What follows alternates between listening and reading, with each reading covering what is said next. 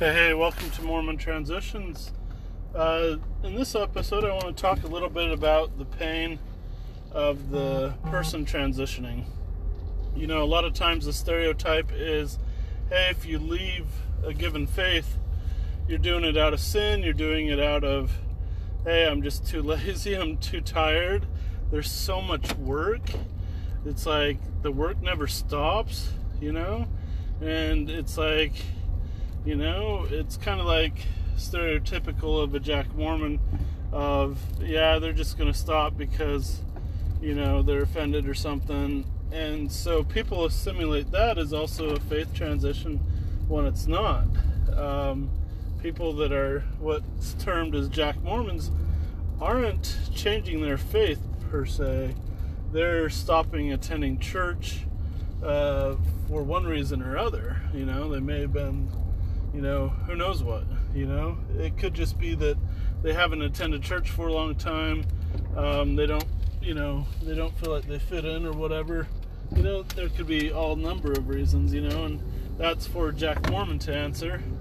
And they may not like that terminology. They may not consider themselves a Jack Mormon. They may consider themselves active if they go, you know, every few months or whatnot.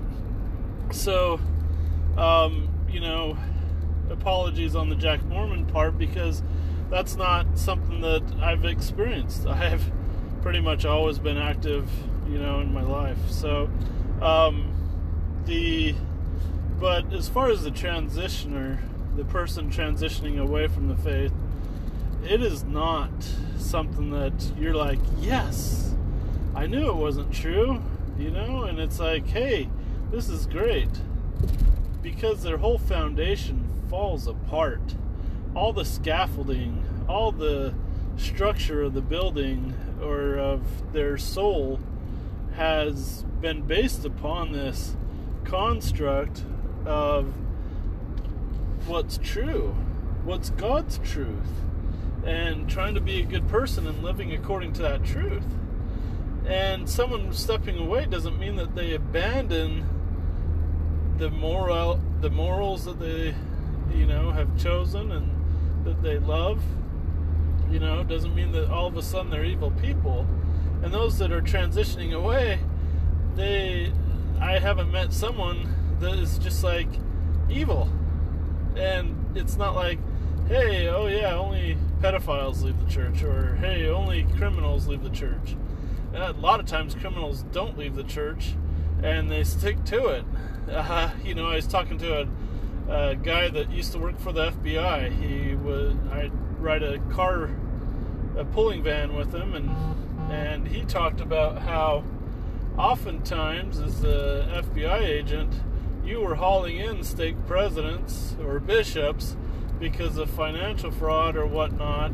And, you know, he'd hear things like, hey, can we hold off on their arrest until, you know, after my daughter's wedding? You know, I want to be able to be there for my daughter, and this is just, you know, going to be really embarrassing. Can we just wait till then? You know, it's like, hey, let's just ignore the fact that I don't have any, you know, honesty to my core, but, you know, let me at least keep pretending for my family, you know. And so it's a huge contrast, you know.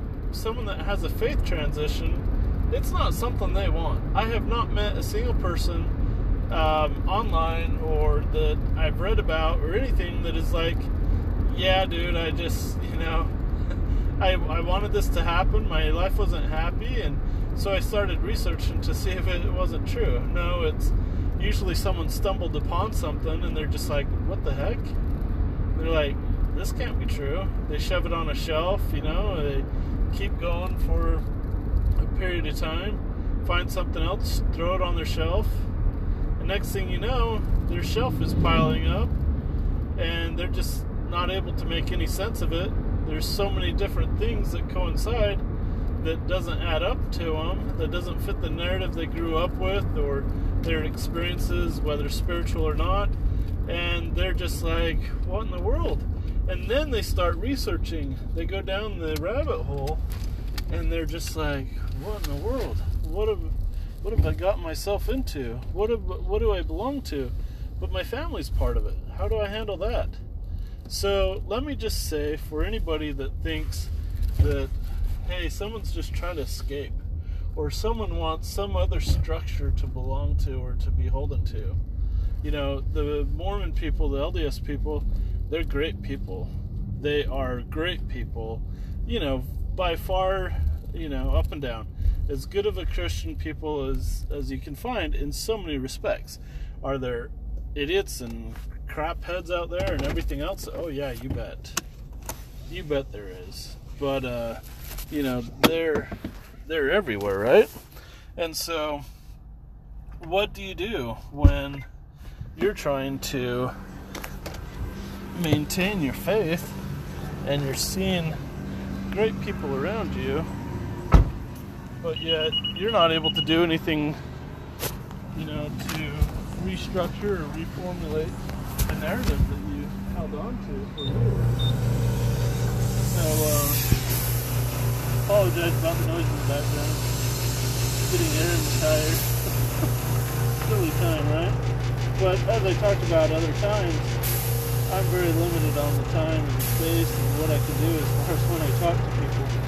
So I'm just taking a few minutes now. So hopefully you can hear me okay. And if not, I'm telling my journey and I might have to re-record. So, sorry. But the reality is that it's so painful. It is not something anyone wants. It's hell. Absolute hell. And you fight to see what you can do to stay in. What you can do to make sense of it. You second guess everything about yourself. You second guess the sources that you've heard things about. And you double, triple check things. And those things that you can't rule out again. And you say, hey, you know, I'm going to keep this on my shelf and I'm not going to let it slip, right? The problem is that there's 200 other things that you're doing the same thing with. And then when you start building them off of each other and saying, hey, why does this and this and this and this and this and this happen? You know? And so it's like, you bet, I may not have, you know, DNA evidence against the criminal that they did this and that they were that time, you know, committing a crime, and we have them on video footage, and, you know, we have them texting, you know, where it's undeniable, you know? It's like, you can't find undeniable evidence. It's like, what are you going to do? Right? It's like you keep looking, and you take things for a grain of salt, and you're hoping, hey, I'm hoping that this is just misinformation. I'm hoping that this is just one person's view of things. They were ticked off at Joseph Smith or whatever, and hey, I'm not gonna give that credence. But then when you see a gazillion other things going on that affects the character of your prophets, that affects truth claims left and right, what are you going to do?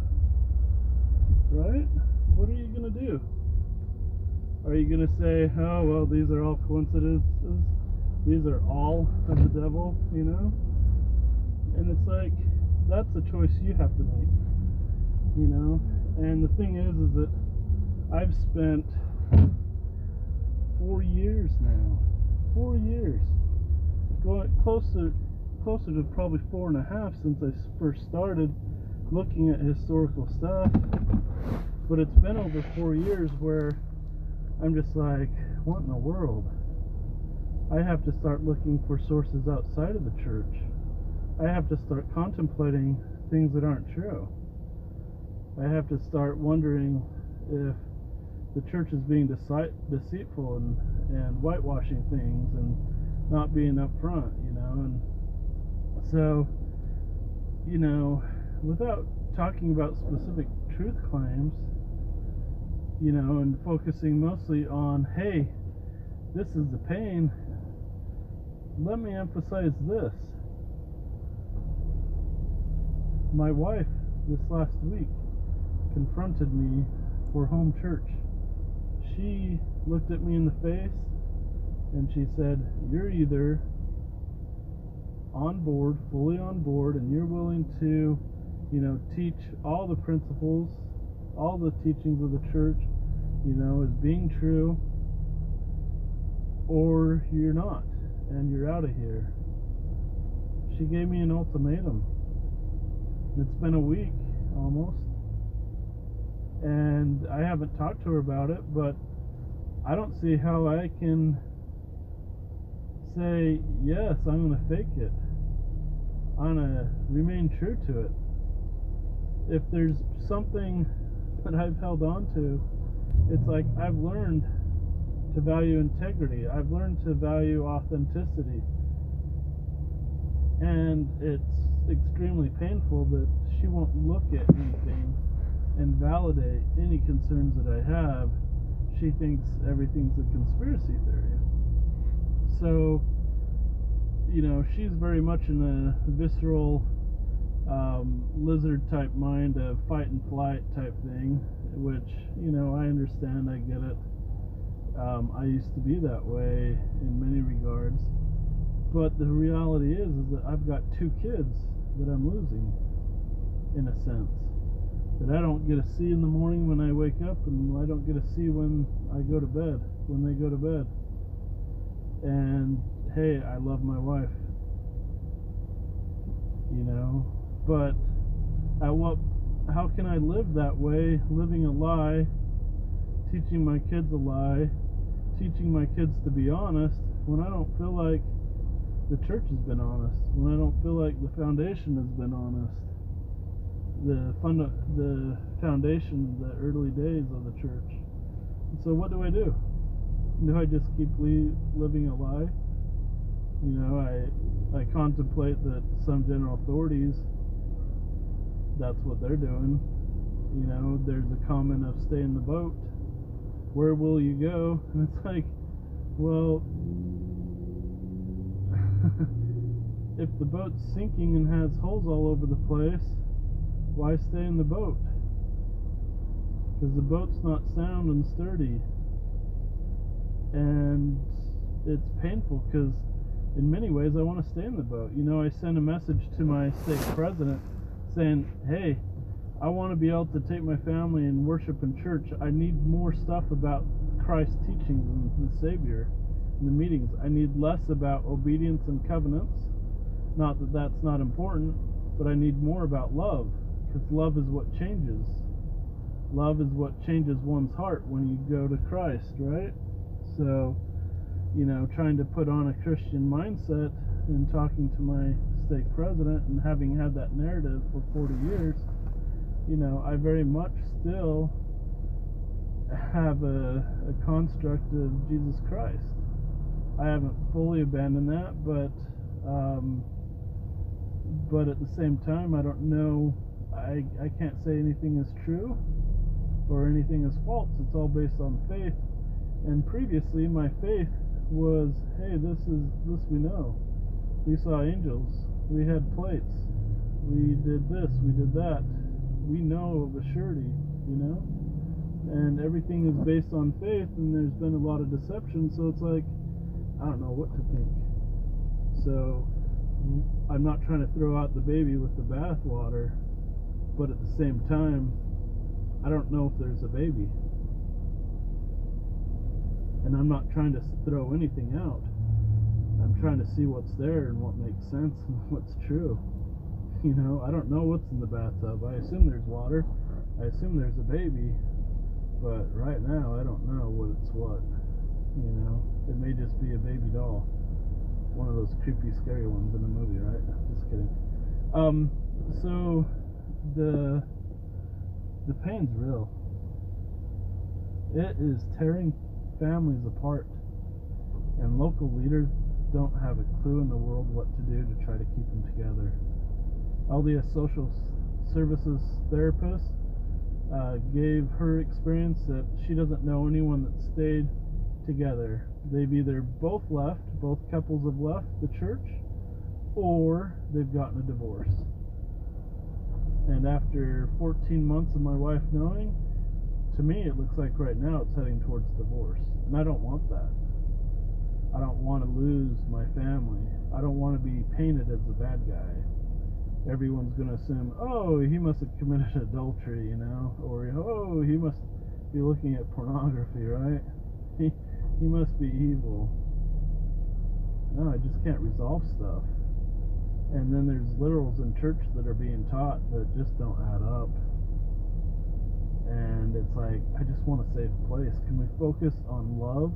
Can we focus on teachings of Christ? If you want to teach repentance, I'm all about that. I'm all about change.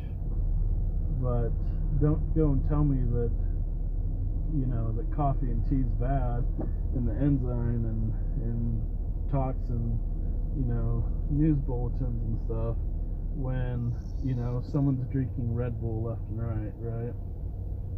And they can go and get sealed to their family and someone else can't, or something to that effect. It's like, pick your poison, right? And the thing is that, like, word of wisdom, it doesn't say it's a commandment in the scriptures, but leaders haven't changed the canon, but yet they've changed over time that it is a commandment. But originally it wasn't given a commandment, but they've never said, hey, thus saith the Lord, it is now a commandment. And it's like, okay, well, now we should be changing it now, thus saith the Lord. Caffeine's bad for you all around. Why not? You trying to tell me a Diet Coke isn't worse than coffee? And it's like, we can justify things left and right, but, I mean, what? Someone downs 4 64-ounce big gulps of, Diet Coke in a day compared to someone having a cup of coffee a day, and the cup of coffee is more of a, it's a traditional type thing. It's not a, I've got to have my 20 cups of coffee, right? It's just ridiculous. It just doesn't make sense. So, my point isn't to talk about truth claims.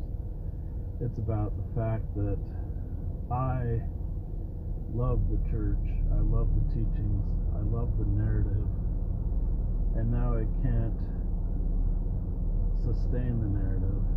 I can't reconstruct the narrative. And it's hey, you're either evil by not, keeping all your covenants and staying on board, or you're good and you're going to repent and start believing everything that comes out of the prophet's mouth, regardless if you believe it or not. I mean, how can I lie about stuff, right? How can I put my kids through that?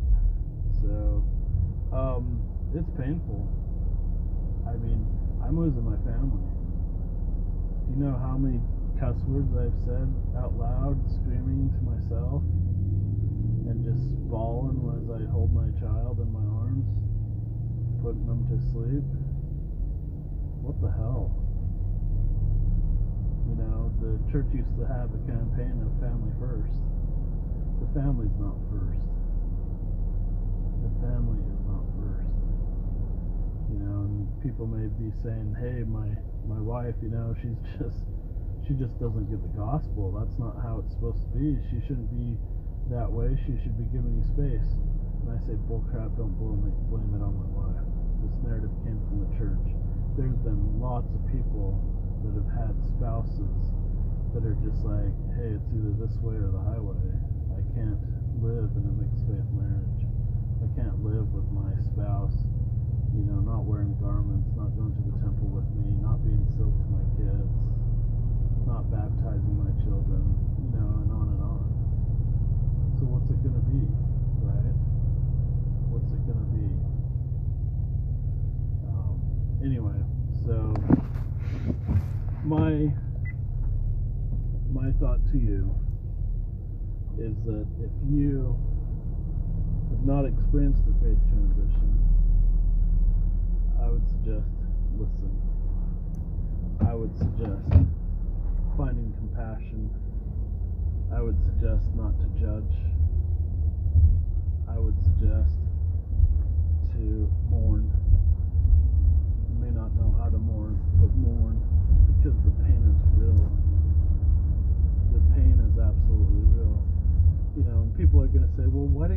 your family? Why didn't you talk to your friends? Why did you wait 3 years to talk to leaders? They could have helped you. But the more I digged and the more I digged in the first 6 months,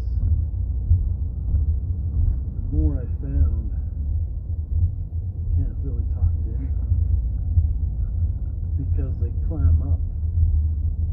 They get into this visceral reaction of fight or flight. You know, it's like in some stake presidencies or bishoprics, they would have been like, dude, you're apostate. You know, it's like, get out of here. You know, so it's a bunch of crap.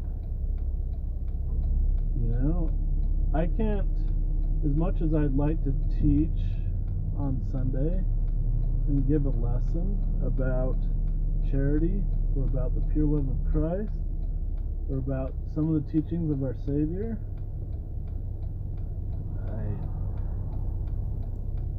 I can't do it when it's talking about stuff that I can't resolve.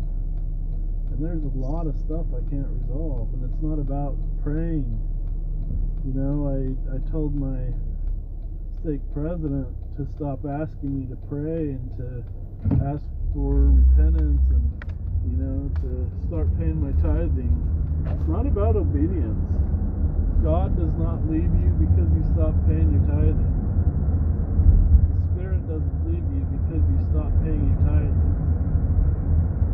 The Spirit doesn't leave you because you masturbated at one point or that you looked at pornography.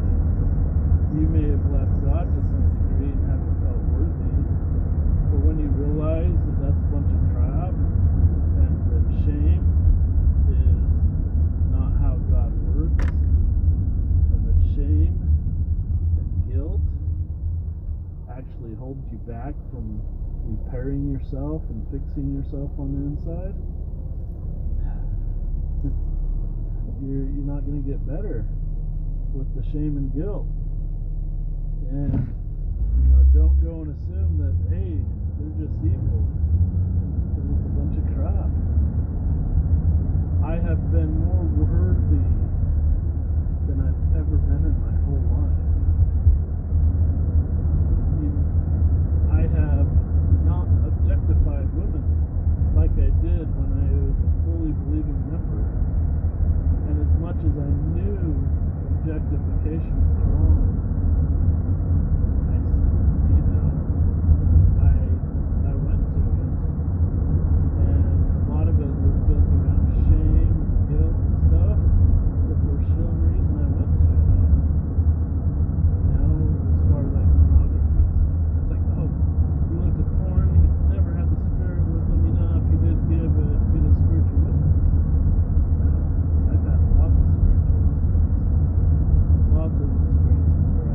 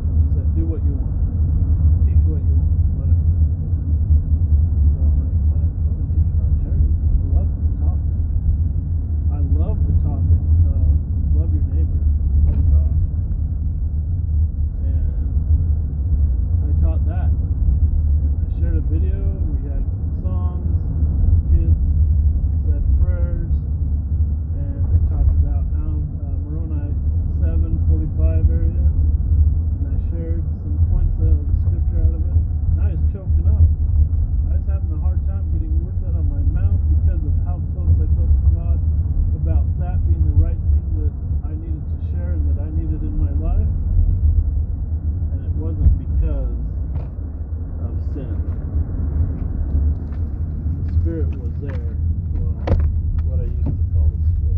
That's for another topic. But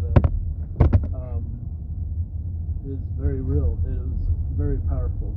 Just as powerful as I've had other times. I felt very close to my kids, felt very close to God.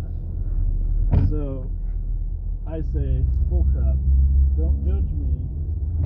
Do not judge me as not being spiritual. I used to judge people up and down. I know what it was like. I was a crap head.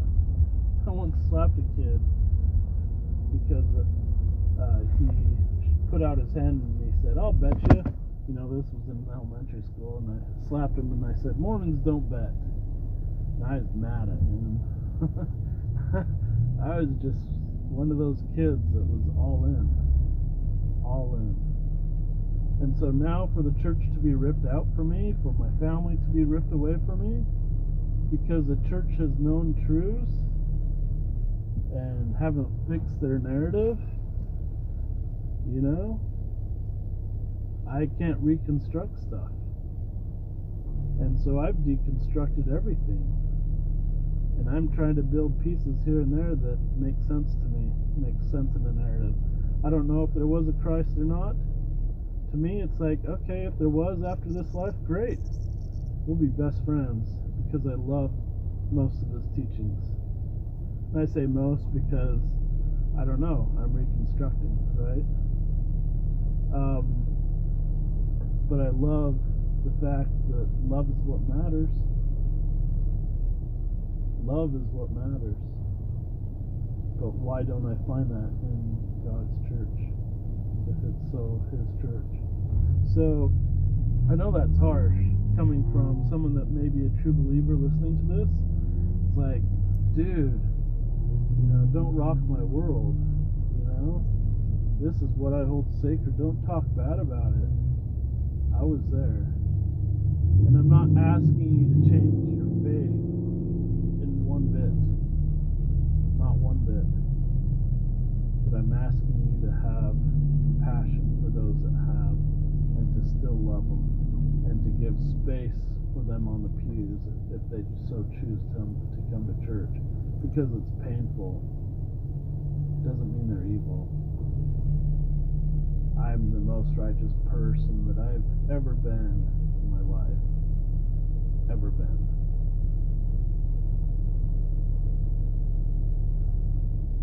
And it doesn't matter that much to me, because I realize I'm human. I realize I make mistakes. And guess what? I just try to love. If I make mistakes, I try to fix it with people. You know? Hey, I've got a long ways to go, because I came from a place of judgment in a lot of my life, and I don't like that about me. And so integrity means a lot to me. Does that mean I have complete integrity? I can change. I can do better, you know? It's like, I can do a lot better. I think I can be have more integrity, but you also have to remember I'm in a mixed faith marriage. So I'm walking on eggshells just to keep my family together. So I might be presenting a little bit off from my beliefs, because I know that my wife's gonna freak out on me if she keeps, you know, if I was to be completely authentic, she'd be freaking out on me.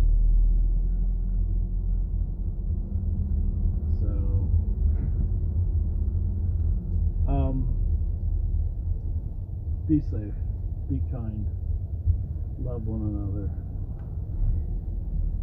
and it's going to be alright. If you're going through a faith transition, it's going to be alright. Breathe, process it.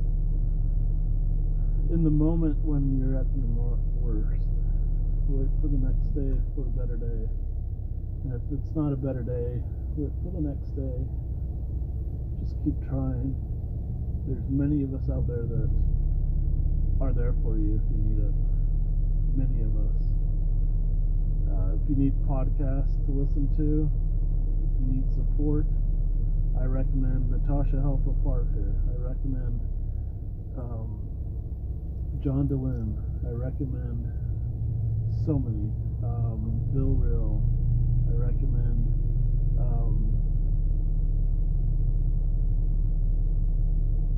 recommend myself.